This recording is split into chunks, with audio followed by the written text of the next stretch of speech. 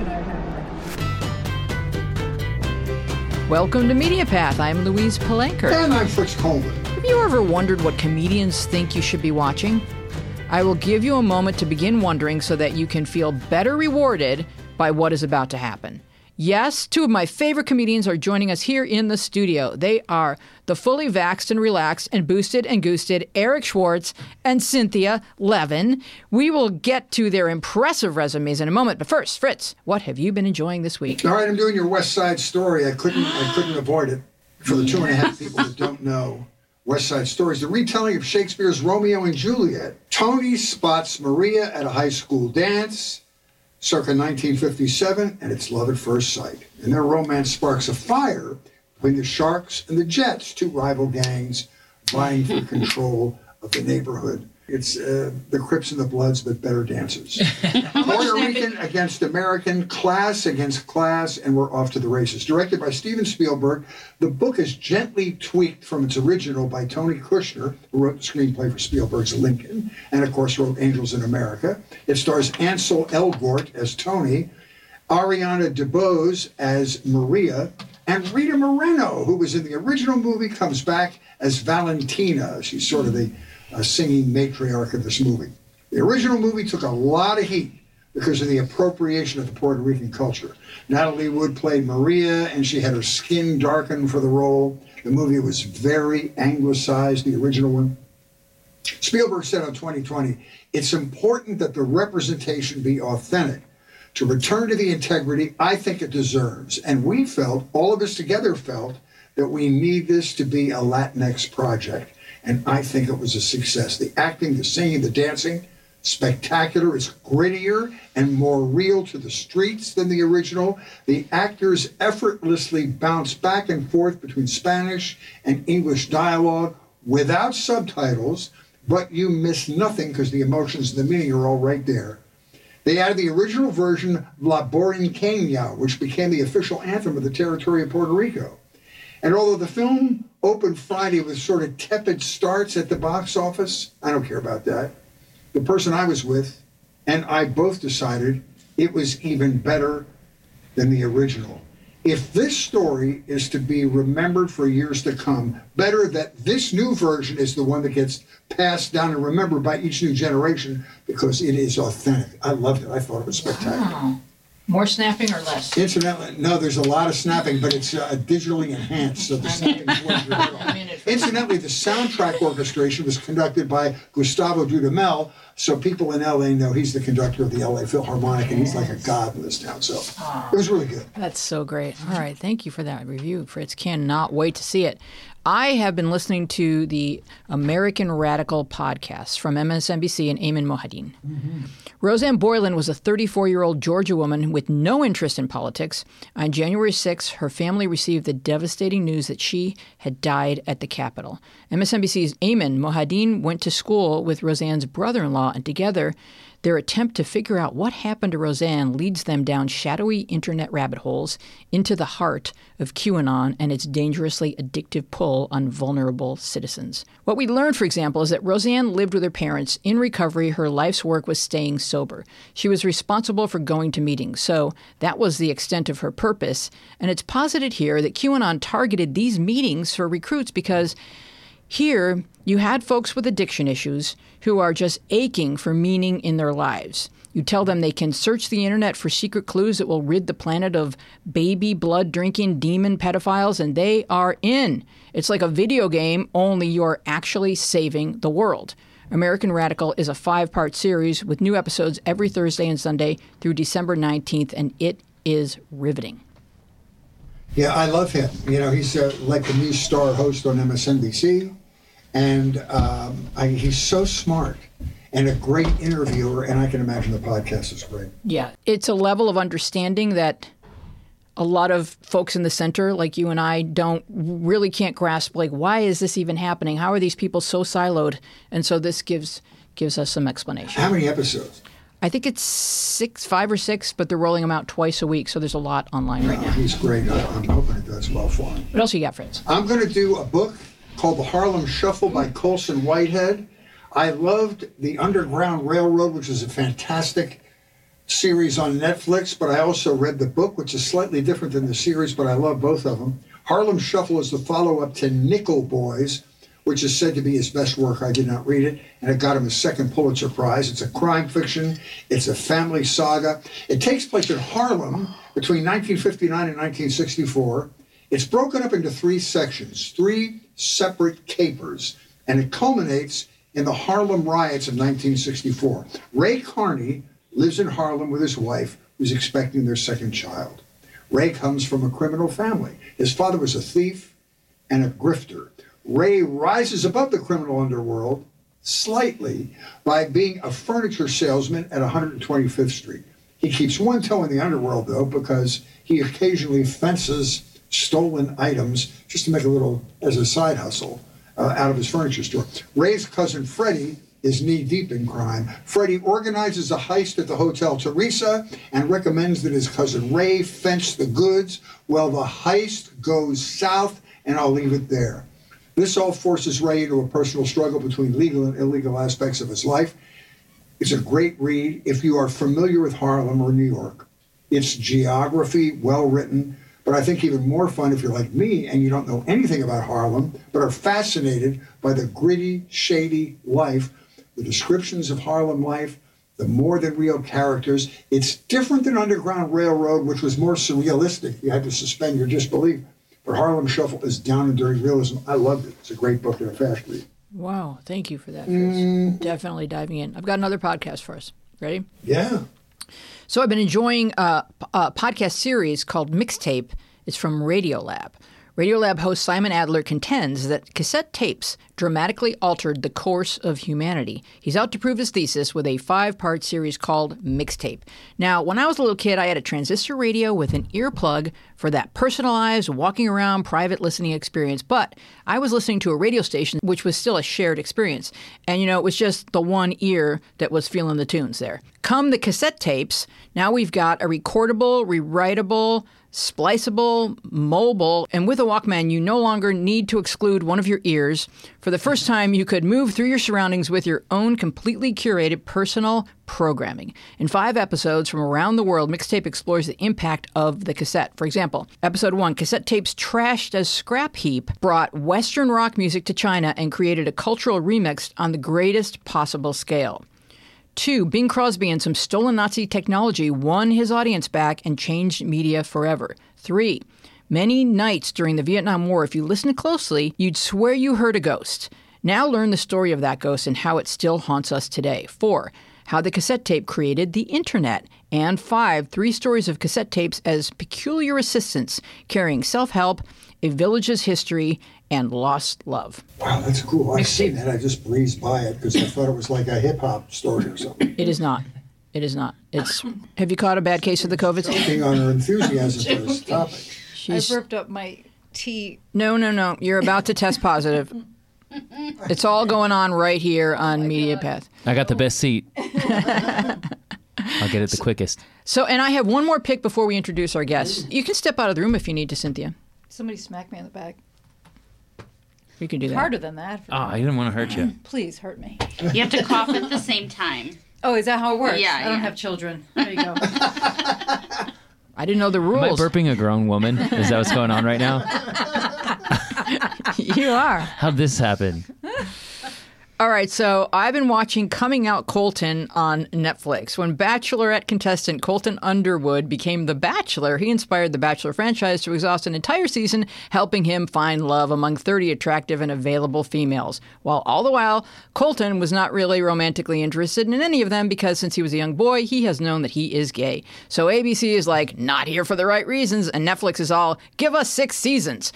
Their new reality show, Coming Out Colton, features Bachelor, football star, small-town Christian Colton Underwood awkwardly embracing his true self, and I am invested. First of all, it's misrepresentation on the part of ABC. Second, they didn't know. Does he ever find a successful romance, like a gay guy on the crew or something? No. So he dates all these women. He picks, what was the name of the girl he picked? He picked a girl named Cassie or something like that. And he had convinced himself that since he found her attractive, that she was his last hope of being straight. So when they broke up, he started stalking her. He got really desperate. I mean, if you're like deeply rooted in your lie, and let's just call it a lie, let's just call pretending to be straight a lie if you're gay, which sounds like a harsh word, but we're asking little kids to lie by not accepting all different sexualities, right? Mm-hmm. So that's what society is enforcing upon them, is to, in order to survive, especially as a small town football hero, that he had, with all the homophobia and the jokes in the locker room that coaches are toxic masculinity. And everybody's on board. Gets the password. And everyone, and it's all, and adults and teachers hear it and no one stops it. They just further it. So you just stuff that down further. So now he winds up on The Bachelorette, and then everybody likes him so much that they offer him, do you want to become the Bachelor? And he's the virgin bachelor, which, okay, that's fine. But the thing, he was a virgin because he wasn't ready to have It sex. sure takes the sexual tension out of the show. Well, no one knew. See, Fritz, you have to understand. Yeah, maybe not. You have to understand. He was the virgin bachelor, but everyone just assumed the default position was straight. Everyone just assumed that he wanted. Yeah, but they have to make out and go through all. He did all that. He made out with girls. He did all that, but it was easy for him not to go all the way because he didn't really want to go all the way. Like, he's not even ready to go all the way with a guy. Like, he's now on this show. He's really a virgin. No, but he's been suppressing it for so long that while he's allowing it to come forward, it all feels strange and not like the real him. And so the series kind of shows him gently coming out to people and talking to other gay guys, especially in the athletic world, about what that was like for them growing up and how they embrace that, and how, as much as a lot of show business society is like, oh, you're gay, you're straight, you like guys, girls, whatever. It's not like that in sports yet. It is not like that in sports. It's starting to be. NFL players are coming out. But it hasn't been. And the locker room is like the most, as Eric said, toxic, masculine place because, as Colton explained in the episode that I watched last night, it's a combination of like homoerotic and... Oh, wow. I'm supposed to come up with the terms homophobic, today. Thank you. Homophobic, yeah. Yeah, thank you, Dina. Yeah. He said it's this weird hybrid. They're smacking each other on the butt and calling each other, the F word. It's all of this combined. It's their fear of being perceived as being soft mixed with they're all naked together and some of them are gay. So or some of them are on some sort of spectrum where, that's hot and they just can't say that out loud. They could have paid the whole thing off by bringing on Mike Pence to do some conversion therapy. Yeah, right? I don't know. I wouldn't put Mike Pence in a room full of naked guys. Mother wouldn't approve. So I'm finding it very interesting because to me it's interesting how far behind sports is. Like I hadn't realized. Sports is dragging up the rear on acceptance of people being who they are. Excuse the expression. Yeah, well, I mean, I think it's because a lot of people think that it's like all masculinity that needs to go into sports. And if there's anything else, then it'll make us softer. Oh. But they don't realize that gay men can also be warriors. I predict that in the next 5 years, you're going to see a transgender place kicker. Sure. Because that's the only one where you won't get your clock cleaned every time you get hit, right? Yeah. Oh, yeah. I see a I can't transgender wait to quarterback. talk to these people. I can see a transgender quarterback. Yeah. Plays offense and defense. Well, someone who plays for both teams. I don't see any reason. Why not? Anyway, that's coming out, Colton. I find it fascinating. He's got a great smile, and it's fun to watch. Who'd like to hear about our guests? Because they're sitting here, and they're very cute. They're so attractive, and everyone wants to know who they are and why they are. All right, so let me start with you. Let's see. Please welcome the multidimensional Eric Schwartz, a man who engagingly combines stand-up, parody, and filmmaking to entertain audiences the world round, and Cynthia Levin, whose mother once explained to her over soup and half a sandwich, "You've always been the truth teller in the family, but you know what, honey? Nobody wants to hear it." And rather than listening to me delve further into your meaty bios, let's each of you imagine that you are emceeing your own act. How would you bring yourself to the stage? Begin with Eric. Hey, ladies and gentlemen, please welcome your favorite bald, bespectacled, lactose-intolerant, quarter-step Mexican Jewish comedian, Eric Schwartz. Yay! I was hoping he'd be here. And Cynthia? I guess I'll just introduce myself the way I have been introduced with she's a Jew. And that's pretty much it. That's Cynthia Levin. She's a Jew. Ladies and gentlemen, she's a Jew. They really only had to say Cynthia Levin. Yeah, exactly. But they needed to throw that in. Yeah. But, so it's pronounced Levin. Yeah, it is. Okay, apologies for whatever I have been saying previously. I will correct my behavior. Worked out. Now, A lot of people, when you're at a party, imagine that once again we can attend a party and you're there and you say, "What do you do?" And then you say, "I'm a comedian." "Oh, would I know your work?" How do you answer that question? Would you know my work? Probably not, unless you go out to the clubs or you're always on the internet looking up comedy. Yeah, don't undersell yourself. If they find your website. I mean, I have a website. Oh, you just do one. That's CynthiaLevinProductions.com. Oh, wonderful. Yeah, so I have a website, and there's stuff on there for real. Very fun stuff. Eric's too. But yeah, I mean, I will always undersell myself because I feel like I'm living my life under a shelf, and even right now. No, you're on top. Right this is under right a here, shelf. the surface, and you're on top of it. And Eric, when you're at a party? Well, I kind of felt like when my friends introduced me as, "Hey, he's a famous comedian," and then people are like, "Really?" And I'm like, "Well, obviously not. If you don't know me, I kind of gotta take my ego out of the whole thing, and just be grateful for the people that I am reaching, like the people that listen to this show." All right, so what does the Eric Schwartz superfan look like? How old is she? How often does she write? I mean, have you ever looked in the mirror, Louise? Oh my God, I'm turning red. Yeah, You are. no, I mean, if I were gonna put out an ad on Facebook to reach one person, I would.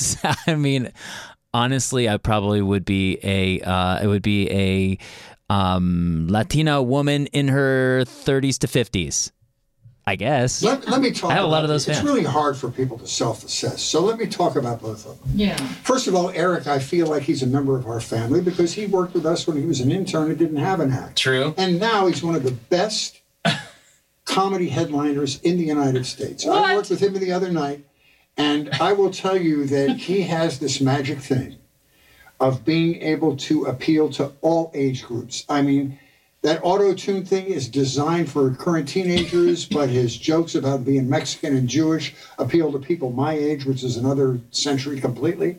And he has a broad scope of fans. And I watch them react. And this lady, and I'll tell you what Thank you, Fritz. I'll tell you what both these people have in common, and that I have so much respect for. They are so comfortable performing on stage and seize control of the stage. If you watch Cynthia's videos on the internet, on her website or wherever, she immediately establishes control, and I'm not going to say how, but she has guts. No, I don't, it's not my job to do that, but so both of these people have such great command of the stage. And Cynthia appeals to slightly older people because she's a little more adult. Oh my God. But What time is it? I think no, I gotta get going. I don't mean that as an insult. No, I'm kidding. You are beyond funny, but it's just if I compare you to him, he appeals to 50 to 18. He means adult like in bookstore. Oh, of Oh, course. yeah. You mean where they have glory holes and things like that? Oh, Is that what yeah. we're talking about? Yeah. God. It's all going on. Wheezy. Yeah. I love them both because they both look so comfortable on stage, and you cannot not watch them when they're playing. It's the word pro. Stage time, 10,000 hours. But not everybody has that. Not everybody looks like they're so at home on stage. Some people are painfully uncomfortable. And, they're up there. You say that and you They're look like directly me. at me. No, I'm not looking at you. I'm That's why I looked this way at Fritz. looking at the reflection of myself.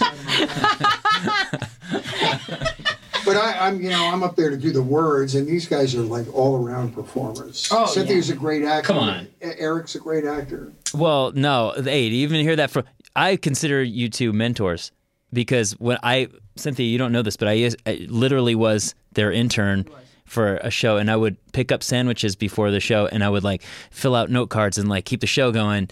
And they had a show that they were making, and to hear that from your mentor years later, that is like, wow, I had to follow you last week at Flappers, and it was freaking impossible. You know what though? That was a rare. It was, and I want you to tell the story. This about is crazy. This is really, and you've had, I know, and you probably would dig your way out of it as well as anybody performing.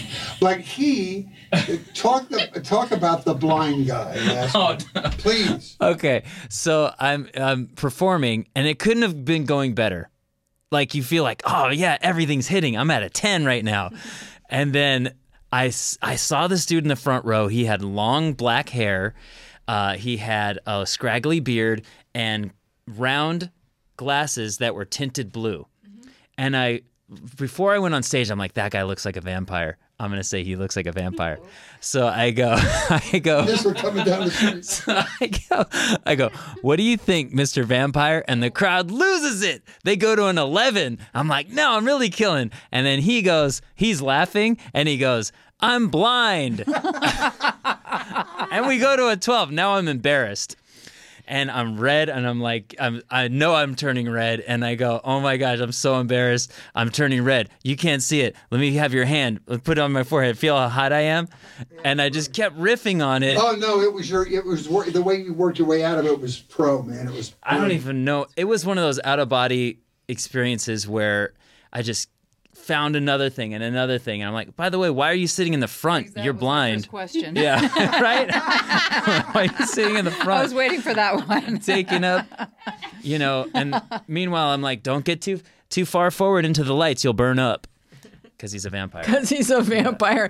Back to that. Yeah. Full circle. But I'm like, if you look like a vampire. Maybe he doesn't.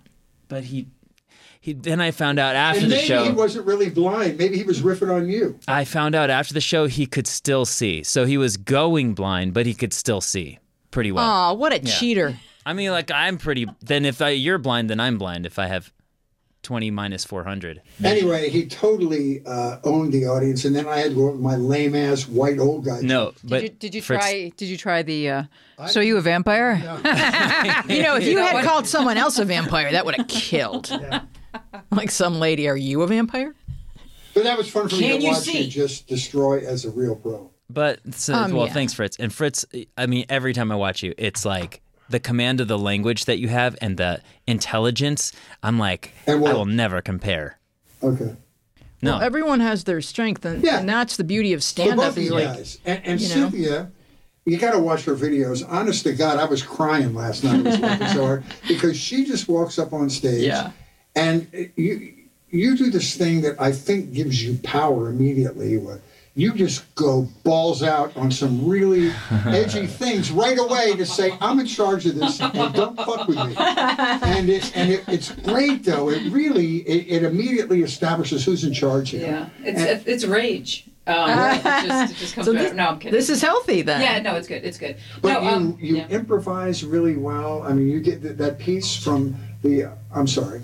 No, she needs to get closer. There we go. Yeah. The thing you did from, is it Davenport's? Oh yeah, piano bar? I did a piano bar in Chicago. And it was the first time you'd ever worked with a piano I'd never, player. right, yeah. And she's improvising with the piano player. It was hysterical. And I thought, boom, these guys are both wonderful pros. Yeah.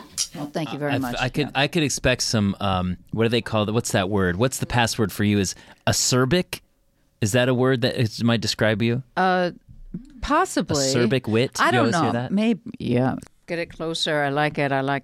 Yeah. Did you see what I do? That's why it's a desperate woman. That's why she's doing that. You can buy these for home use. I don't know if you've been doing it for 30 years and Eric's been doing it for 15 or 20.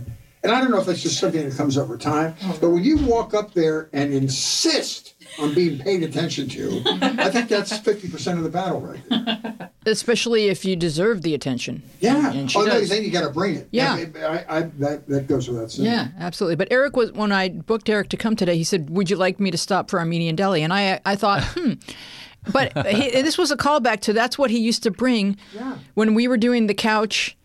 Once a week, me and Fritz and Henry Winkler and James Arnold Taylor and Rob Alan Eisenberg. Alan Wankus and the funniest people I know and my deepest, closest brothers of the heart would come and we rehearsed the hell out of this show that we were going to be pitching.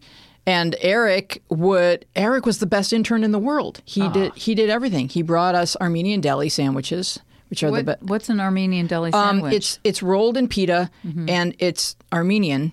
That makes it good. Does it have an Armenian last name to it? Like, what is it? It's a sandwichian. And it has string cheese.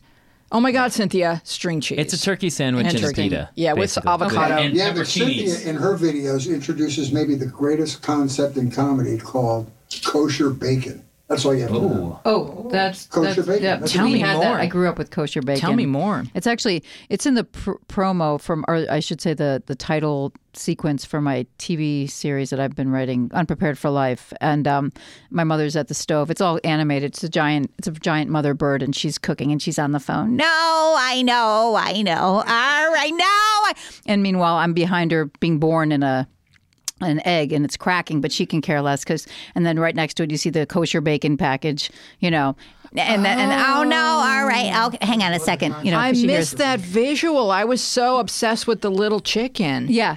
And then you fall and then off, I fall and over. she's like, "Oh, out of the wow." nest, and then she Oh, goes, wow, yeah. and then you crack. Exactly, And, now, and so she yells, is that, "Omelet, anyone?" And she's pretty much over it, and then she goes back to her phone call. So that was talk pretty about much my that. life.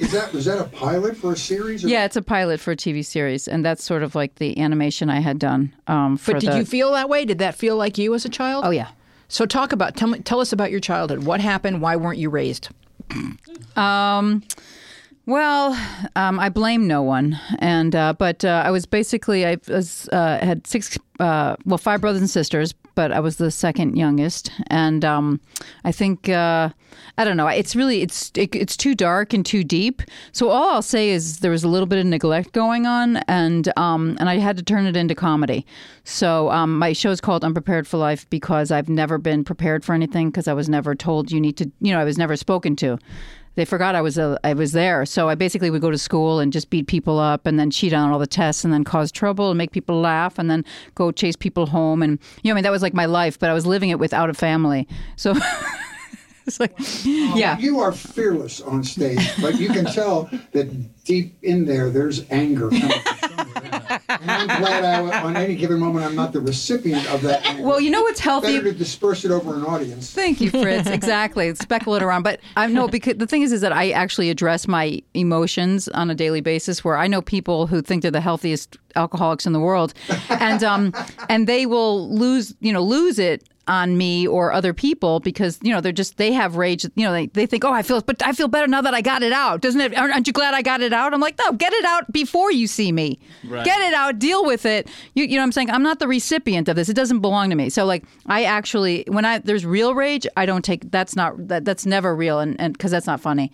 So it's So on stage, you bring the energy level way up. Yeah. And it's it's comedic. Really. Yeah. I mean, I want to choke everybody. Don't get me wrong. Let me ask you a question about that, because that was a question that popped up while I was watching it.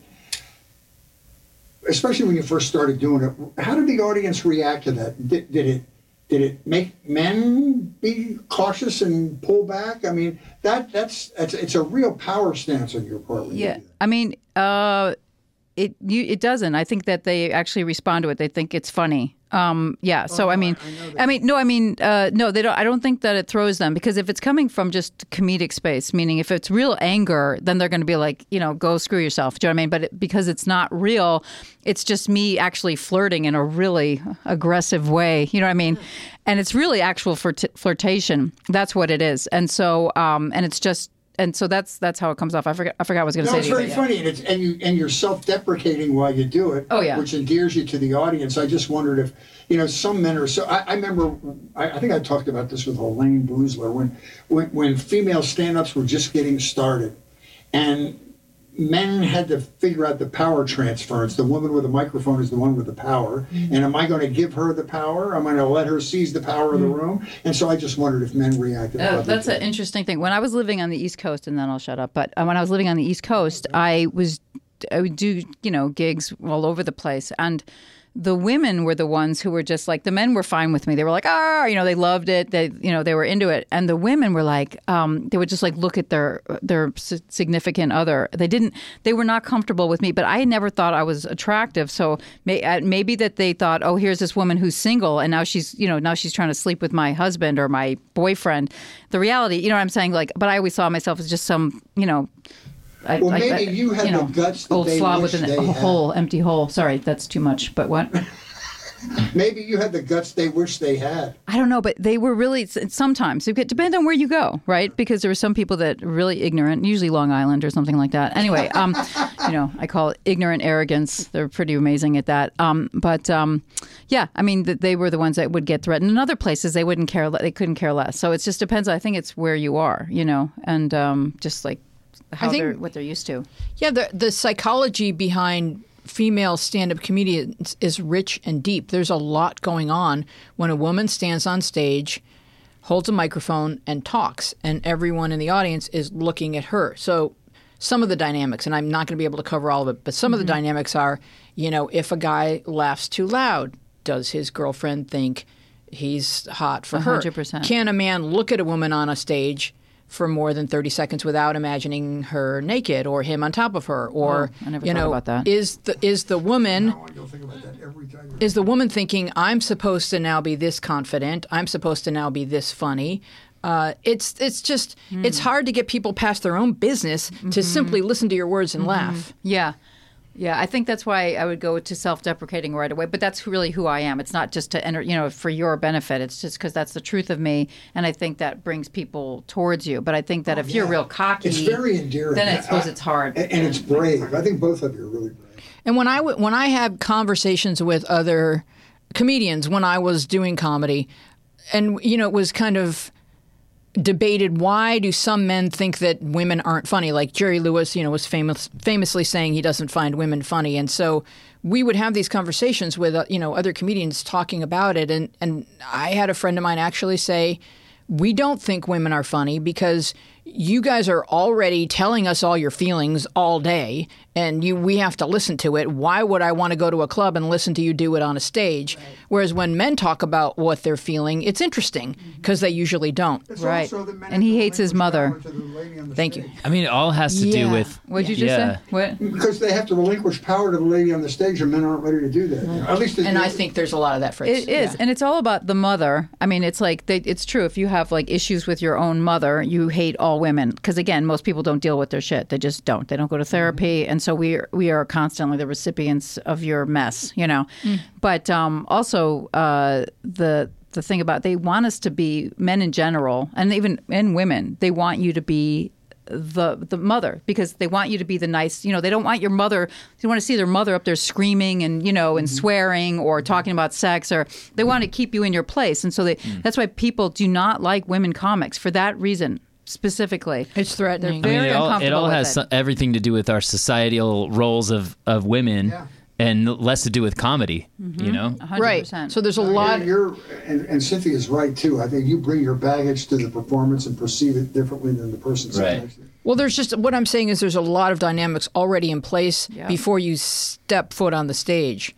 And she's able to rise above all that, cut across all of it, and just be freaking funny. And I think that comes from the power she immediately asserts when she goes on stage, which is hysterical. Yeah, that's very impressive. And Eric, I love you because she's not a stand-up that you can pigeonhole. You're like a great cabaret performer. You're like Elaine Stritch if she were. I know. I would love. I mean, I want to do that song. I'm still here. I'm still here. The way you improvise with a piano player is hysterical and really. And what I love that Eric brings to it is you're kind of a multimedia comedian. You're not a straight monologist, and you bring video presentations, and you bring music, and you do the auto-tune and all that. So it's a full-on, like 21st century vaudevillian performance. Thanks. That's what I set out to do, kind of something like that. So glad you saw it that way. And I like how both of you take all of your talents and mold them into your act.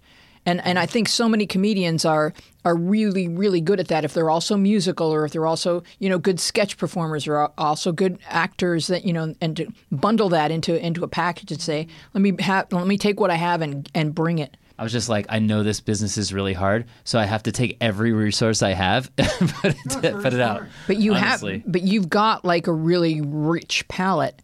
And you're good. You're a great musician. You're a great vocalist. You're a great impressionist, and you're fearless. You're like the male Lucy. You don't care how many wigs you wear or how many people you trip over into. You just throw yourself. Yeah, you commit. Yeah. Yeah, you got to commit. But yeah, no, that's thanks. I feel like honestly, like everyone has their superpower, right? And that's I started as a DJ, and that was like. What could be? Yeah, you have all that digital stuff working. Yeah. So these are great little bites they can find on YouTube that sell you, little chunks of. Oh yeah. And tell us a little bit about your childhood, because you have a suburban childhood, but you're a 1/4 step Mexican. Right. So yeah, I'm not Mexican by blood. My stepfather's Mexican, so I say that I'm step Mexican. I was raised with some of the culture. And actually I was raised missing a lot of it because I spent time between my mom and dad. So a lot of stuff now is like me discovering the culture and how fascinated I am with it. And I talk about cultura, which is culture in Spanish. Yeah. Yo comprende. Yeah, the you audience speak Spanish? really responds sí, when you muy start poquito. doing that. Yeah, he does all that. The audience loves that. But like, so it's so crazy how Mexican people in specifically, because that's my stepdad's Mexican, have responded to it. Like they're so open-armed about it, and that's great. I mean, especially what's going on right now. And actually, in 2016, that was when I started saying like, "Hey, I gotta really incorporate that part of me out there," because I wanted to show rather than tell what I thought, because I thought telling it would just turn people off. Do you know what I'm alluding to? Plus, you're very smart. You're playing to Los Angeles audiences on any given night. 30 to 40% could be Mexican or Right. Latin American. Well, And they want to Texas be and included. Arizona, They want to be included. And when I worked for Rick Dees, he would sometimes call himself Ricardo Diaz. And I'd meet people and they'd say, his real name is Ricardo Diaz. And I'd be like, no, he's from North Carolina. His name is Rigdon Osmond Dees III. But they want to be embraced. They want to be included. They were here before we were. Yeah. So that's all. Everyone wants to be seen. Well, because I kept hearing all the what they say rhetoric that was anti-Mexican, and I was like, wait a minute, we gotta have people from different races and different celebrating cultures. You know what I mean? Like that's kind of why I set out to do that. I was talking about that before all the 2016 stuff, but it made me like really want to represent that part of my family, my upbringing a lot more. Yeah, and I don't think they see it as appropriation because you're being honest about how you come by it, and I call it cultural appreciation. yeah, That's what I call it. I like that. I don't know. Yeah, that's awesome. And like appropriation is when you I looked it up. That's when Okay. you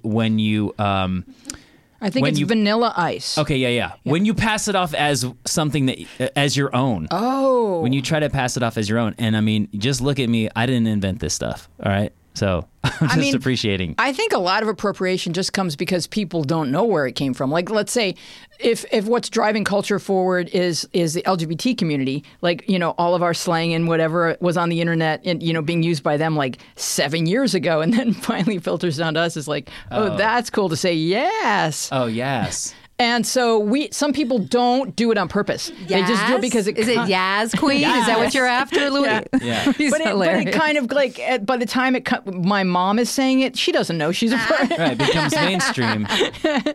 Right. Yeah.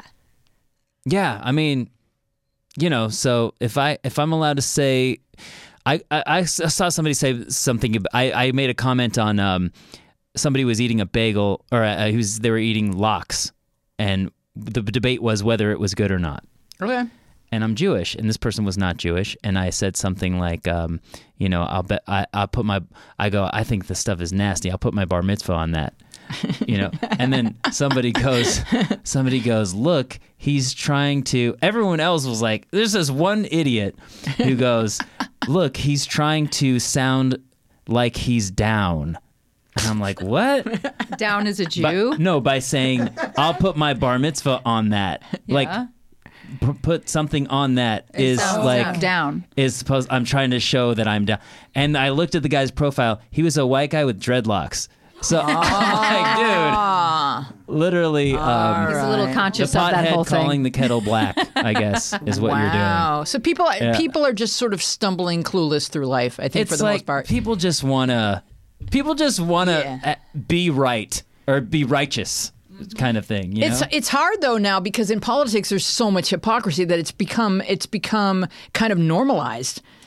And that's what it made me realize, like, cancel culture, quote unquote, is a perfection level that nobody will ever meet. You know what I mean? Like, there's so many little nuances to everything that you're never gonna. It's perfection is what you're going for, and you can never be Let's perfect. talk about politics. Sure. Neither of you do. I don't think you do politics in your act. Not really. No. What's your opinion about that? About not doing politics in my why don't you act? do current events material?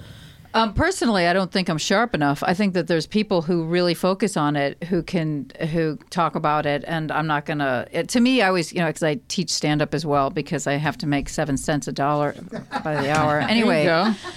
please God help me. But anyway, so but I always say, when you're talking about something that everybody has an opinion about, you really need to flip it over and flip it over and flip it over, before you talk about it. Because otherwise you're going to have people going, that's not true. I just, there's going to be so you really have to know your topic. And so if it's not something you're really into and that you're willing to spend a lot of time investigating, then I just don't recommend you talk about it, like politics or religion or, things Plus, like that. everybody and everything is so radioactive now. Yeah. I mean, I've had friends of mine in the clubs that will do a joke about Trump. Mm-hmm. But as soon as they mention his name, before they get to the punchline, right. they can boo right off the stage where you can't even bring stuff up. People don't even want to talk about that. I mean, no matter what side you're on. No, even if it's creative and fun, just listen and see if the joke makes you laugh and then judge it. Yeah. You can't even get to the punchline. This is what I'm talking about. Triggered. People Yeah. are literally triggered Yes. because they're not addressing their own shit. So anything you say is a trigger to them, and they're going to go off on you because all of a sudden you're the source of all their problems. So by triggered, you mean everything's a threat. It's almost like you've accused them of being something, and now they're on the defensive.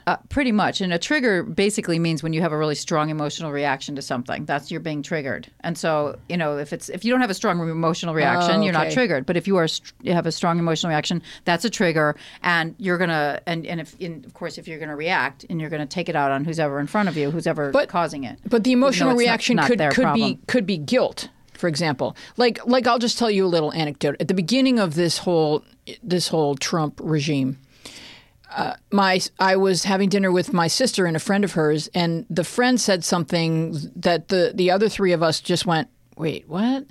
And then the other person said to the friend, "Is that something you saw on Fox?" To which she got up and walked away. Yeah, of course.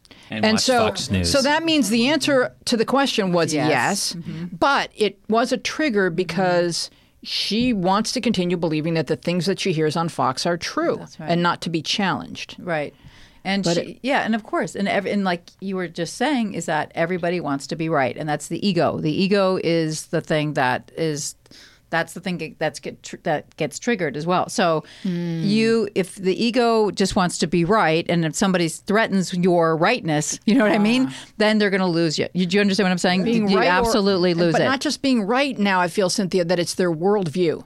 Like, do not collapse my worldview. It's the only thing keeping me afloat. It is the ego. It literally is. Like I've done tons of research on the ego, so that's one thing I do know about, and it's your protector. Okay. And if somebody threatens you, they're threatening your ego. Ego, it's not, oh, I'm the greatest person in the world. Your ego is your protector. So it's there to save you. And if somebody pokes at, a belief you have, something that you feel safe with, their ego jumps up and it's going to attack. And the ego has no emotions. It is only one speed, which is rage. I call them the screaming egos. Have you ever seen any? Trump. You're so it's right. just I all read this ego. It's book all rage. by this. It was the lady that wrote the whole Tiger Mom thing, Amy something or other, and she's a professor at Princeton. Yeah, a professor at Princeton University, and she wrote a book called Political Tribes. And she said exactly what you said. And the more your ego and your side is attacked, you're not winning people over to your side. You're causing the chasm to be even larger. Yes. So these people like the Trumpsters and the Fox News aficionados, as soon as you attack them, you're not winning them over to your, there's no negotiation. They're just becoming more metastasized and solidified in their thought process. And your friend was anticipating this conversation. Well, so that's why she was ready to leave. No, she got up and left. So, but the thing was, like, I think the other friend was simply wanting to understand where that information had come from because it didn't make sense to the rest of us. And it wasn't a challenge. It was simply an inquiry because we understand that there's a propaganda problem in America right now. And that's the deep root of what's going on is that people are being permitted to disseminate falsehoods with reckless abandon, and it's fracturing us from within. So to simply say, I'm not sure I believe what you've just said, what's your, like on the internet, it's like source, does source even mean anything anymore? Like, because the sources are tainted. So what are we to do? Well, everybody's source is their family. So do the research, Wheezy. Do the research. Exactly. But nobody wants their parents to be wrong. It's protecting the parent. Kids do that from the time we're born. We protect the parent. Right. We just do it unconsciously. We don't even know we're doing it. And so now you're saying if you're, then if we don't grow, which is when you become an adult, is like, that's how you find out who you are and what you believe, as opposed to this is what my parents taught me and they're right and I'm right, and anybody who tries to question that is sick and they need to get away, whatever it is. And it's a self-preservation mechanism. 100%. Because if your parents aren't the most brilliant people in the world, what is to become of me? That's exactly it. And so, what, if that would make you question everything. Yeah. And so people do this unconsciously. Nobody is out there intentionally being mean or aggressive, or they're literally protecting the parent. And that's why we always have to address how does this make me feel? How does this make me feel? And if it doesn't make you feel good, it may not be the right thought or the right thing to do. Do you know what I mean? You said, I wanted to write a book called Fox News Killed My Mom. You did? Yes. I think you still should. Because, as she will tell you, as soon as that became a dominant media force, it completely fractured our family. And I couldn't have a discussion with my mom, who has always been Republican, but both of my parents were centrist Republicans. My father was a fiscal Republican, where he just cared about taxes because he was a businessman. But my mom had this, this social and moral, kind of racist element. And as soon as they came on, I couldn't have a discussion with her about anything, because she would do the Fox News thing, which is to connect it to some conspiracy theory. And I couldn't have a discussion with this woman. And my whole family was like that. And let me just say one more thing. And the reason why she's doing that is to protect you. She thinks she's protecting you. Yeah. You are a pretty conservative-looking doctor kid. is in. How could a guy who looks like my son Fritz become a liberal? No. How could I have let that happen? And Look at him. Look at his I'm Bill gonna Nye save him. face over here. Oh my God, this poor thing. I'm going to help He's you. a scholar. Oh, he's a mess. My whole family lives in Florida. Florida sorry. is retired people and crackers. And I have family that is both. I was just there. I say it's grandparents and golf courses.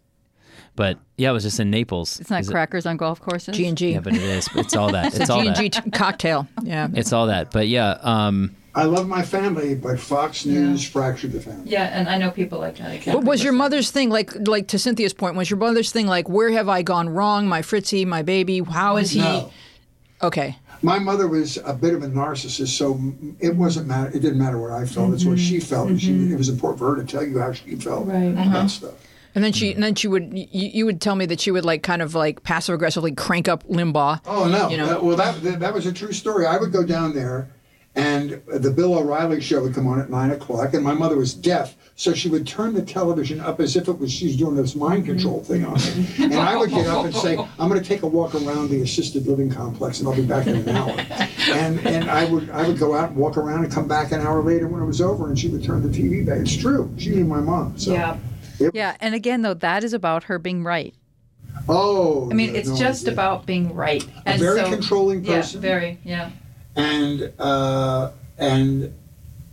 it fit her pattern so beautifully, and they played into it. Then you add that the fear that the Fox News network propagates, and it was downhill. I thank Jesus, and I don't know him personally. Yeah, he seems nice. Yeah, he seems very nice. I thank him that my mother didn't make it through the Trump administration, because I wouldn't have spoken to the woman, or she wouldn't have spoken to me. But do you think, and this is what I think is true, is that anyone I'm a CNN guy. Oh yeah. But anyone on that side would think that I'm doing the exact same thing. And knowing that, I think, is what we need to know about each other, that we are believing a totally different set of facts, and we believe in it 100%. But not really a different set of facts. Here's what I find, and that's how I stick up for myself listening to MSNBC and CNN. Facts enter into our discussion. On Fox News, there's a total, as Weezy said, there's a total misrepresentation of truth over there, and that's their brand. They're lying their asses off over there. And so if you just take the politics of it and just say what's true, what's not true, and the fact that the president lied 13,000 times when he was in office, according to the New York Times, it's facts and not facts. It's not right and left. It's not Republican and Democrat. It's lies and falsehoods. And here's where else it goes, Fritz. I just saw a report today, and I don't have the details. I haven't memorized the specifics, but you can look this up. A reporter was researching the emails that you get sent if you've contributed on the Republican side, and if you've contributed. I don't know about you guys, but Elizabeth Warren is a stalker. Exactly. She writes to me a lot. Okay, but you understand the point I'm getting. I get a lot of mail from Eric Swalwell. Okay, honey, I love you, but I need my space. Yeah, they don't stop. They just beat you up but the research was that if you get Republican email and if you get Democratic email, the Democratic email is 2% lies, and the Republican email is like 70% lies. And there's nothing in the FCC that says, did I get my acronym? Right. That says you can't lie to people over email. So a lot of the lies that they're getting are coming right into their inbox. Fascinating. No, and it goes back to what we were talking about. I have friends on both sides of the equation, but if you're making a truthful analysis about a situation, you can convince me that you're right about something, whether it's being conservative with money and paying down the national debt and all these things. I'll listen to your argument if you know of what you speak. But when you start telling me falsehoods, the discussion's over. I mean, but they will back it up like it's a fact, though. Oh, that's yeah. That's alternate the problem. facts, which was a genius lady that used to represent Trump. Yeah. No, they do have the arsenal, and they're being fed this all day long. So you don't want to get into an argument with somebody because you're not going to convince them. Right. Like you said, this is their whole infrastructure. Yeah. It's what keeps them safe and alive, and it's and they only go to news sources to feed their pre-existing bias. For instance, not only Fox News, but all these dark, deep state websites, and it feeds their stuff. It does. And I think the big thing is, and it sort of reminds me, what you guys were talking about at the top of the show, I can't remember what you were talking about exactly, but maybe it'll be reminded, but that it's a distraction. That show, the documentary show that you were talking about, how about QAnon, the American Radical. Yeah. So I mean, they took these people from where they were in rehabs or what? And so these are vulnerable people, right? And the whole thing is that it's a distraction from what's going on with you. Like you're in personal pain, you've got your own stuff going on, and it's a wonderful distraction.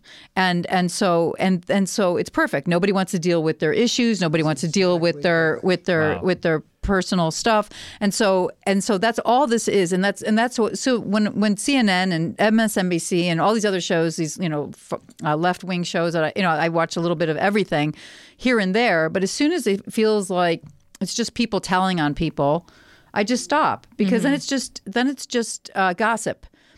So I got the information. Now we're on to gossip. Is this helping me? Can I help somebody else with this information? I just want facts, and I'll make up my own mind. And you were so right about the way you put it, the way people don't even. It's subconscious the way they analyze, the way they don't analyze what they're doing. But also, Trump had the evil genius that is Trump.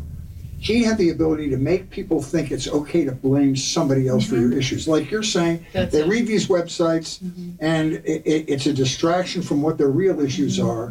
Well, if people are trying to deal with their real issues, it's really cool if somebody can tell me I can blame somebody else for that. That's what the conspiracies are. That's what the conspiracies are. Like, have you guys ever heard of the Illuminati? Yeah. Worst kept secret society ever. Can we just say that? Everyone knows them. They failed. The first rule of secret societies, keep it a secret. Other secret societies, they look at them like these idiots. But it's forms of propaganda that have worked for centuries. Yep. So there's nothing that new other than the dissemination process is so much more rapid. Yeah, and you don't need to drop leaflets. Because people can get their leaflets right. I love to talk to people. I did the Leon Laysom. I did a documentary about the man who was the youngest member of Schindler's List, and he was like 12 years old and worked in 2 or 3 of Oskar Schindler's factories, one in Krakow and the other in Germany. And And his family said something that made the hair on the back of my neck stand up with a recent conversation. He said, all of this media landscape that we're feeling right now, people's disagreement with one another and being locked off in their opinion and unswayed by the other side, is exactly what Germany was like in like 1933. Before Hitler worked his way into power, our divisions, our right and left, all of it is so hauntingly familiar to anybody that survived that time period. That's what freaks me out. I just want to say one thing about that, which because like I also teach acting. So anyway, but like.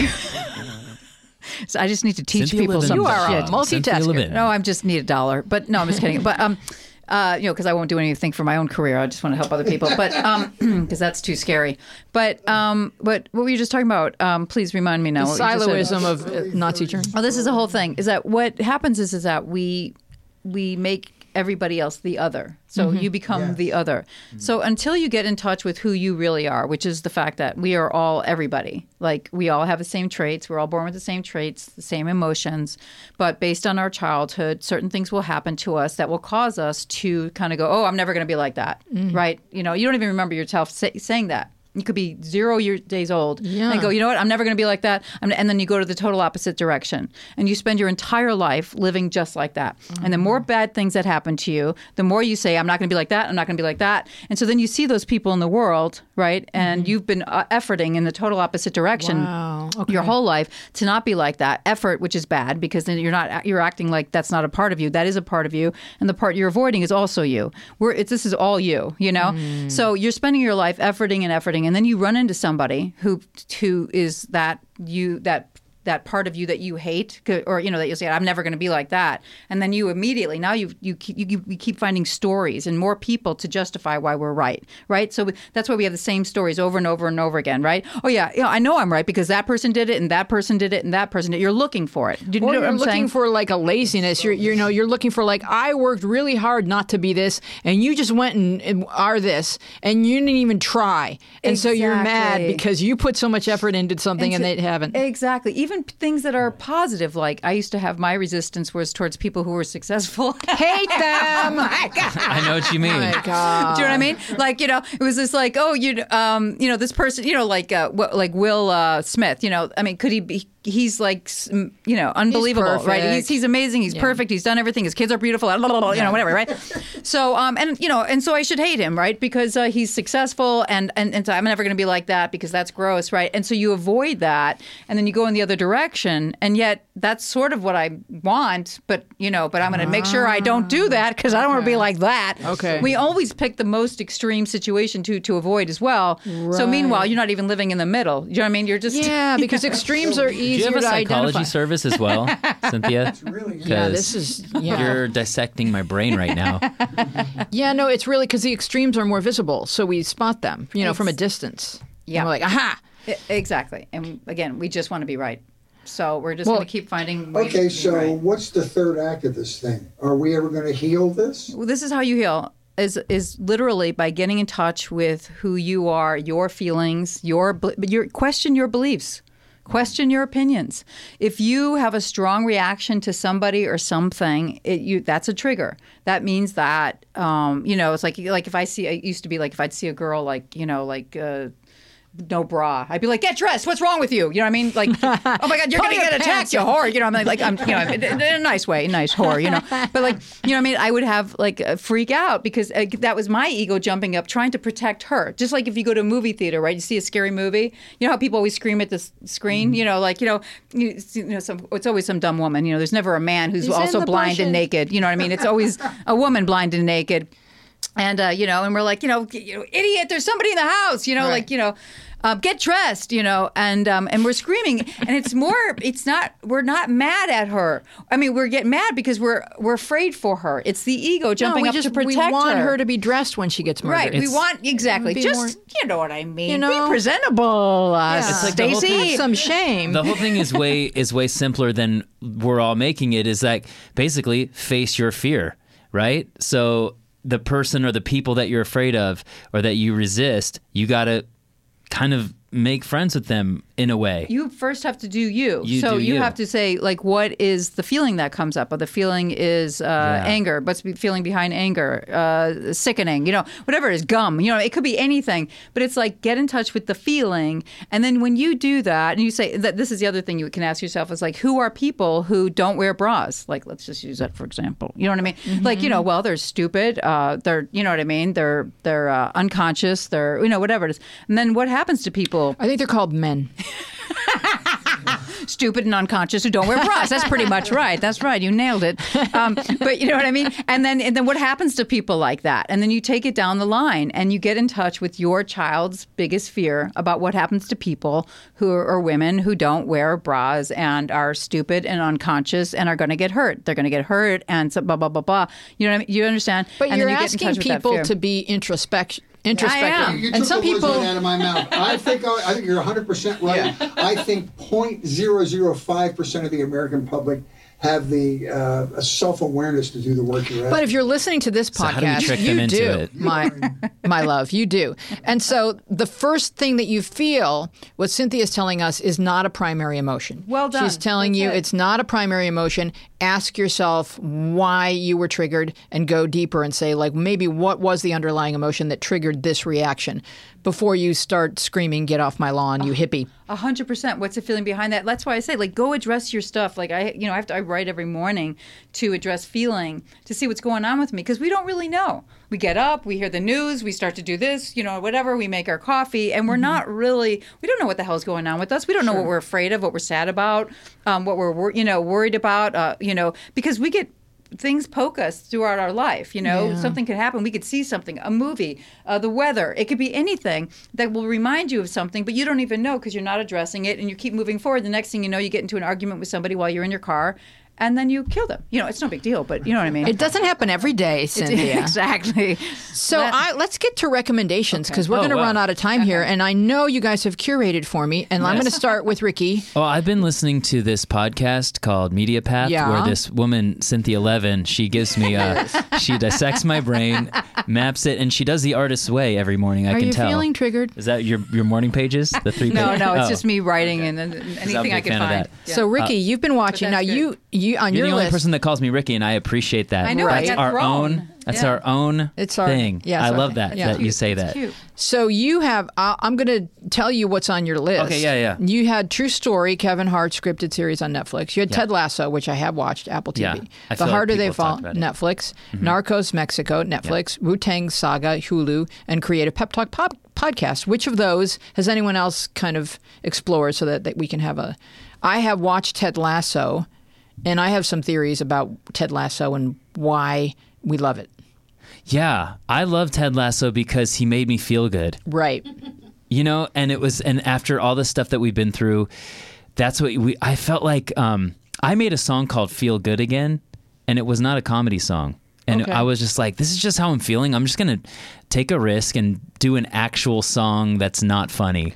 And How Mrazzy of you. yeah, it was very Mrazzy. That's another inside joke. Well, Yeah. Jason Mraz is a longtime friend, and we've collaborated on stuff, and I guess we've talked about that. And but he has a lot of feel good songs as Oh, well. yeah, he's the best. So so I've liked Ted Lasso because he's a real character. He's got both sides, the dark and the light, but he always tries to make it a light situation. Mm-hmm. He tries to bring out the good. Yeah, he brings light. Terminal optimist. Yes. Yeah, he brings light and kindness into right. situations. And it was during the pandemic, and I just thought it was healing for a lot of people to watch someone being kind. Yeah. Yeah. I watched the America's Greatest Bake Off or British Bake Off. Oh, okay. I mean, I'm just saying that made me feel good. Yeah. I've watched now 70,000 episodes of it. There's Sure. nothing left for me anymore. You can start at the Nothing- beginning. There's Yeah. nothing for me to feel good about anymore now that's over. No. but They'll start baking again. Don't worry. I'm finding them to be boring at this point now. They're doing a Christmas special. I'm like, oh, God, everybody. Come on. Can we talk about something else? But, I mean, anyway, moving forward. All Keep right. going. Well, maybe it's time for some Survivor. There's The very Great little American food on that Drink show. Off. They should do it with alcohol now. That's Making- actually sounds festive. Yeah. But instead I say yes to the dress. I've watched 20 seasons. Does anyone ever say no? Some people do. They say I'll come back tomorrow, and then they say yes. But That's the male version of it for the groom. It's say no to the bow. Say no to the bow. is that Bow tie. So there's a delayed gratification. I'm like, oh, she didn't say yes. Maybe tomorrow. Yeah. So and then she finally Yeah, does. I mean, Okay. it's addicting, and it's funny. My entire life, which is long, I have not been interested in watching or getting. I've never even thought of myself in a wedding dress. As I was said, this never- thing has been empty for most of my life. Yeah, so- no, I was never that girl. Never Yeah. pictured any kind of like bridal anything, you know. Yeah. Didn't pick up one bridal magazine. Don't care. No. I almost like my thing with my family was like, do I have to come to my wedding? You know, because I mean, You guys just go. I could just RSVP, not available and send a gift. save you a sandwich, Right. And, and they were like, yeah, no, you have to, you need to come. But so I hear, I feel that. Yeah. But feel good shows, I think during the pandemic, there yeah. probably were shows that maybe people didn't realize were going to be that big of a hit. Right? But people just needed them in that moment. Yeah. Yeah. It just was. I felt good about watching. I felt good about myself watching because I'm like, I'm not the only one who wants to be kind right now.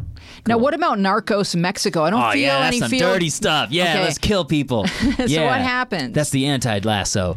So Narcos is a long-standing series on Netflix. It's been on. They did it first in Colombia, where it talks about cocaine and the harvesting, selling, distribution, and organized crime around cocaine. Whoa. And I find it fascinating because I'm totally not that person, and it gets me an escape to a life that I'll never lead. But is that, like, would Cynthia say that's another part of the human condition that... That's a very interesting point, though. I think that maybe that's one of the elements that draws people to darker stuff, whether it's drugs or murder or whatever. It's so not them that they get to flirt with something else. But yeah, it is in you. Oh, right? No, but okay. it is in you, but you haven't necessarily tapped into that because there's a part of you, you've gone in the whole other direction. I'll never be like that. You learned that a long time ago. But Right. now you're sort of like, oh, that's interesting, as opposed to, that is sickening. I don't even want to look at it. You know what I mean? Yeah, I guess I do have that both sides. I guess maybe, but I would never. I've think never you're done pure any filth. drugs. If you want, no, I think you're pure filth. I'm pure filth. Yeah, absolutely. I just suppressed that part of myself. Joking, everybody. Relax, everybody. Calm All right, down. we're going to go to a Cynthia pick, and I'll be back to you, Ricky. All right. Being the Ricardos, and yeah. you've already seen it. Yeah. Who else has seen it? You've seen it. You've not seen it. I saw it last Yeah, night. you just saw it. Yeah. I loved it. Aaron Sorkin, writer, and I believe I hear he's director. good. He's pretty good. Yeah. He's pretty good with words. But he did. I think he's excellent at what he does. Mm-hmm. And I don't think there's a wasted moment in this movie. Wow. And I also think that Lucille. First of all, Nicole Kidman plays Lucille Ball, and I didn't want to see her. I was mad at it. But then I thought about it, like, who are you going to get? Just somebody who looks like her. You want somebody who's funny, but it turns out this film is not about necessarily her funny side. This focuses on the time when they said that she was a communist, and it takes place during basically 1 week. It's all happening in 1 week, and it's very interesting. And it's also about her relationship with Ricky.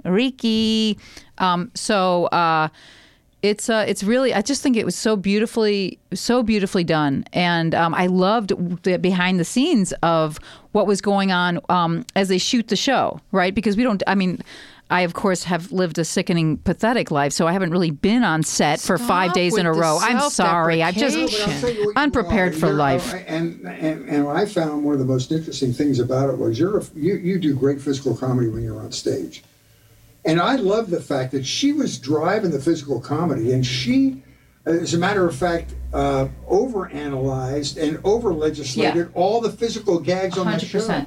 3 o'clock in the morning, she decided to do a dinner scene different and get everybody down there to rehearse. Right. And I totally get that. By the way, I related to how she operated on set and how she directed all those things. I said to my friend Greg, I go, that would be me. I would do it exactly like that. And he goes, you would. And I do. Like, that's how I am with, when I direct other things, you know. And that's why I'm excited about Mel Brooks as well, because comedy it's so critical, like how you do it. And and so anyway, she had that kind of brain. She was really intelligent. And I just think that this was beautifully focused on this short period of time where we got to find out so much and so much behind the scenes. And again, the acting was amazing. Javier Bardem played her husband, and I bought it 100%. And his singing was, I mean, I was getting a little turned on. I'm not going to lie. I found him to be delicious. Babalu. And yeah, you know, and Nicole Kidman did a great job. Once you get past the fact that it's not going to be a cartoon, you're not going to nitpick about every aspect of Lucy's physical self that she's not duplicating it. It's the situation. And what I loved about it was I didn't know one thing about that aspect of her life. I didn't know she was accused of being a communist. When I went home, I tried to find out if the scene with J. Edgar Hoover was true because I thought that was brilliant. Yeah. And I have so much more respect for her now when I realized that she was the brains behind a lot of the physical comedy on that show. Oh yeah, absolutely. Yeah, it was new information for me, and I loved how they treated the writers. I just loved the writers were really the writer. She was crackling, and come on, Aaron Sorkin dialogue. There's nobody who can write dialogue. Yeah, it was great. Yeah. So when do you think it's coming to streaming? Because I'm not ready to go into a movie theater. Oh, It's only in the listen, let me theaters. tell you something. I went and saw it at the Grove here in Los Angeles, and there was like 11 people in there, okay? And I walked out of the theater, and there was 7 billion people in the Grove. So nobody's going in the theater. Get in there. Everybody's outside. Go inside. You know? It's a safe place. It is. It's safer inside. I loved it. I felt 100% the way you did about it. I guess I could go to a movie. I feel the same way about movie theaters, but you know what? And meanwhile, I'm taking flights, so I guess a movie theater. How's the road business Yeah. for you guys? Is it picking up? Is it? For me, I've been doing it a lot. Yeah. How about you? I couldn't tell you. I have no idea. I've been in town producing my own shows and just doing that. Doing other shows too, but yeah. I haven't It really seems like much. people are ready, like the other night when we worked together, people are bursting at the seams to come out and be taken out of their heads. And when Yeah. they get there, they have a great time. That's Yeah. true. Yeah. I'm like that because I'm doing the comedy shows, but then I'm noticing now I'm going to restaurants. I'm like, I'm not even hungry. I just want to be out.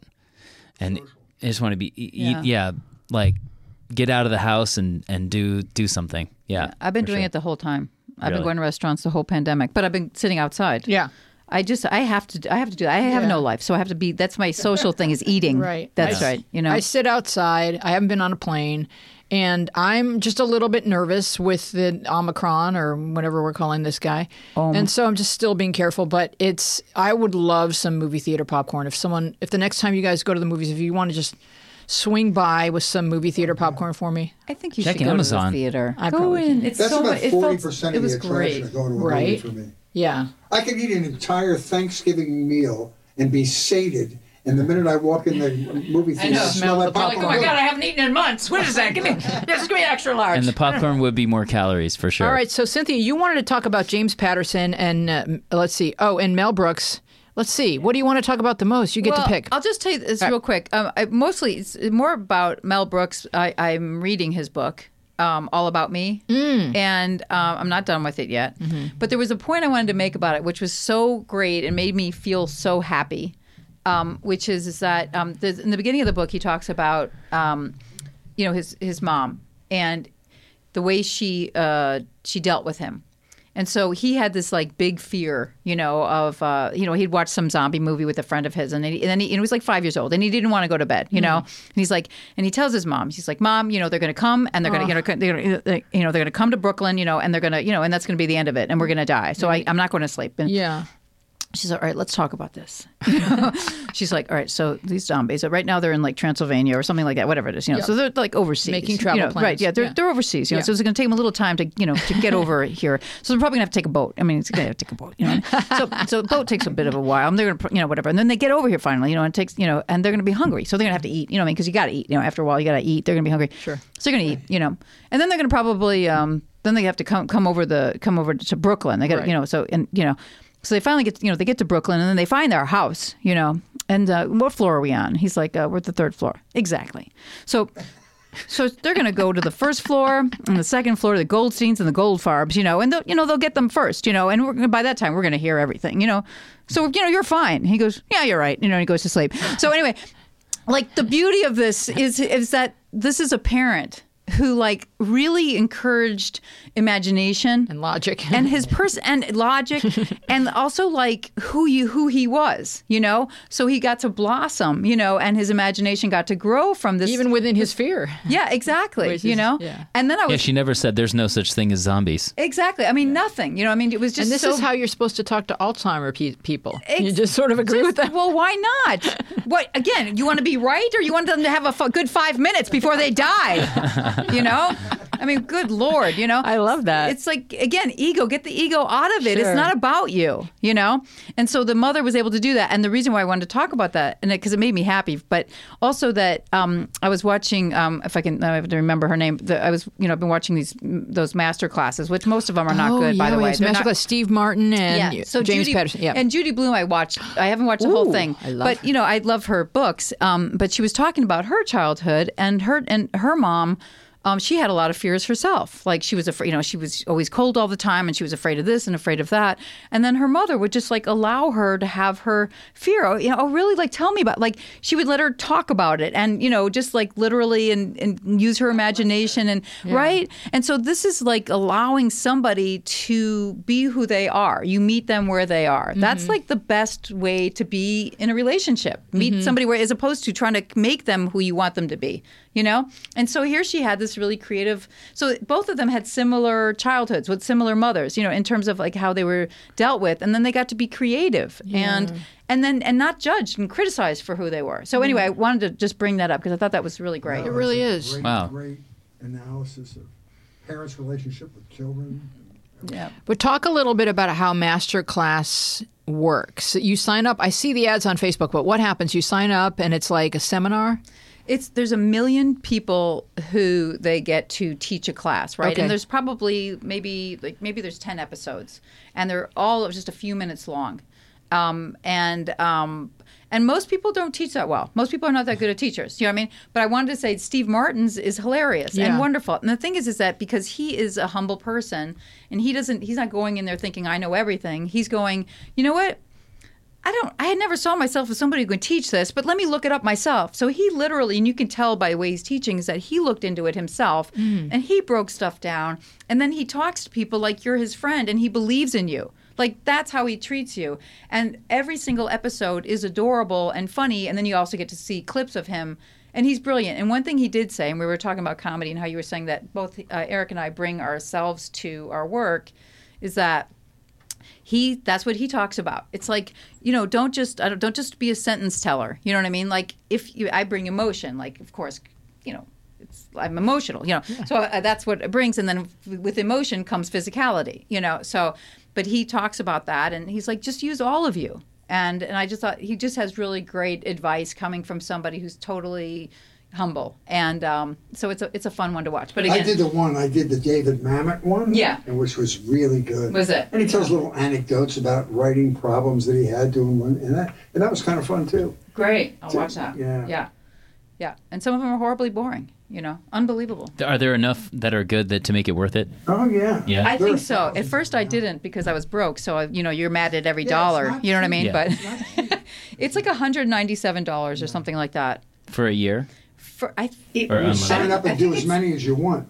Do you get to keep it forever? I think so. I So think it's you like do a too. buffet. Once you buy it, you get to eat all the chickpeas you need. And I'd say it's worth it. Okay. I would say it's Okay. worth it. If you have the time to watch it, it's worth it. Okay, cool. So, Eric, before we close, Yeah. you have a couple more things here that I want to hear about. What is Wu-Tang Saga? Okay, so nobody's talked about this on your podcast? No. Wow, really? I haven't even heard of it. As a matter of fact, is this true, Eric?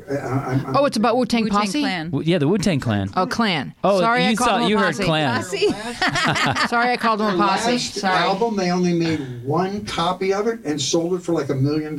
I think so. Yeah, some rich guy bought it. They said we're just going to have one copy of this album. The rest you can find online. Obviously, their music. But they made one copy of the album, and some guy paid like. It's like the first NFT, I That's guess. how you create scarcity. Yeah. And then there's demand. That's like what NFT is now. But Okay, Wu-Tang Saga. Wu-Tang Clan is a seminal hip hop group Yeah. out of Long Island, Okay. aka Staten Island. Staten Island. It's as bad as calling them a posse. Because you said Long Island earlier. They're not a posse, and they're not from... Staten Island, Yeah. which they call Shaolin because they're very heavily influenced by martial arts movies. So I'm a huge hip hop fan, as you may know, but I never really got that into Wu-Tang. I knew the surface stuff. And so Wu-Tang is like an institution in hip hop. Like I felt like I an feel imposter. Right now? Yeah. I felt like an imposter saying that I'm a hip hop fan, not knowing that much about Wu-Tang. And so this series it's brilliant. It was actually produced and created, I believe, by RZA, who is the leader of the Wu-Tang Clan. Okay. So it's like his story. It's like, according to him, this is what happened. And according to the members, this is pretty close. It's exaggerated in some parts, but they were just guys out of the projects who were actually in different projects that had problems with each other. Okay. So they were, two of the members were like trying to kill each other. Ooh. Yeah. And so they squashed the beef and they became friends. Really? Yeah, they became band members, and now We could all learn so much. yeah, from this is Art you guys. heals. This is the problem. Our propaganda problem can be solved by Wu-Tang. I think that's what I'm trying to say. I think so. Yeah. Is there anything about like RZA's work outside of Wu-Tang? You have to repeat her question because she's not on mic. You asked if there any about anything about RZA's work outside of Wu-Tang. Yeah. This is the beginnings of Wu-Tang. So this is they're this 2 seasons so far, and they've gotten to the story where they're just breaking big. So their first album's just coming out. And yeah, so you've heard of Method Man? Have you heard of Method Man? So he's from Wu-Tang Clan. Oh. Old Dirty Bastard. He's from Wu-Tang. ODB. Hey, Fritz knows. Fritz is street. Yeah. Fritz knows everything. I'm a Rastafarian. What's that? I'm a Rastafarian. Oh, that's Rastafarian. Okay, you know what we're going to do That's right reggae. now? We're going to wrap this thing up because it's really pretty I get outside. it. Wrap it up. And we're going to... Oh, I get it. Yeah. Wrap it up. R-A-P it up. And we're going to go take some pictures outside of us because the sky after the rain is just gorgeous. And Fritz is going to tell folks how they can do us a solid. If you would enjoyed this episode of the Media Path, and we know you did, it would help us to be more discoverable by potential new listeners if you leave us a quick review on Apple Podcasts. And if you're new here and this is your first time with us, please check out our back catalog. There's binge-worthy stuff. I'll give you an example. Lee Sklar, who we interviewed, may be one of the 5 nicest human beings on the planet. He's done over 2,000 recording sessions. He's got the record for the number of recording sessions. He was part of Carole King's original band, and he played on her Rock and Roll Hall of Fame induction a couple of weeks ago. He's got a long white beard. He looks like the guy from Oak Ridge Boys. Is he single? Well, let me look into that. Also, writers' room stories about the folks that were showrunners on Cheers. We have an episode with Marion Ross, who is the legendary Mrs. C on Happy Days. So there's tons of great stuff you can search if you go to our website. Thank you for spending an hour with us, and we would be overjoyed if you took a moment to share your thoughts with us or recommend us to a friend. And we would love for you to join us online on Instagram and Twitter, where we are at Media Path Pod, and on Facebook, where we are Media Path Podcast. You can find full episodes with all kinds of bonus visual content on our YouTube channel, Media Path Podcast. I've just started TikToking at Louise Palanker. We would love to know what media you've been enjoying. You can contact us at our social media or email us at mediapathpodcast@gmail.com. Do you TikTok, Eric? I've just started. I wouldn't direct people there just yet. Just yet. Yeah. But where can people find you online? I would go to my website, ericschwartzlive.com. And how about you, Cynthia? Facebook and Instagram, Cynthia Levin 7, and She Seems Nice on Twitter, and CynthiaLevinProductions.com. I love that. And then my apartment number is 545. If you're apartment Lee C. Sklar or an Oak Ridge boy. We want to thank our guests, Cynthia Levin and Eric Schwartz. Our team includes Dina Friedman, Francesco Demanda, John Maddox, Sharon Bellio, Bill Filipiak, Thomas Hubble, Mason Brown, and you. Our theme music is by me and John Maddox.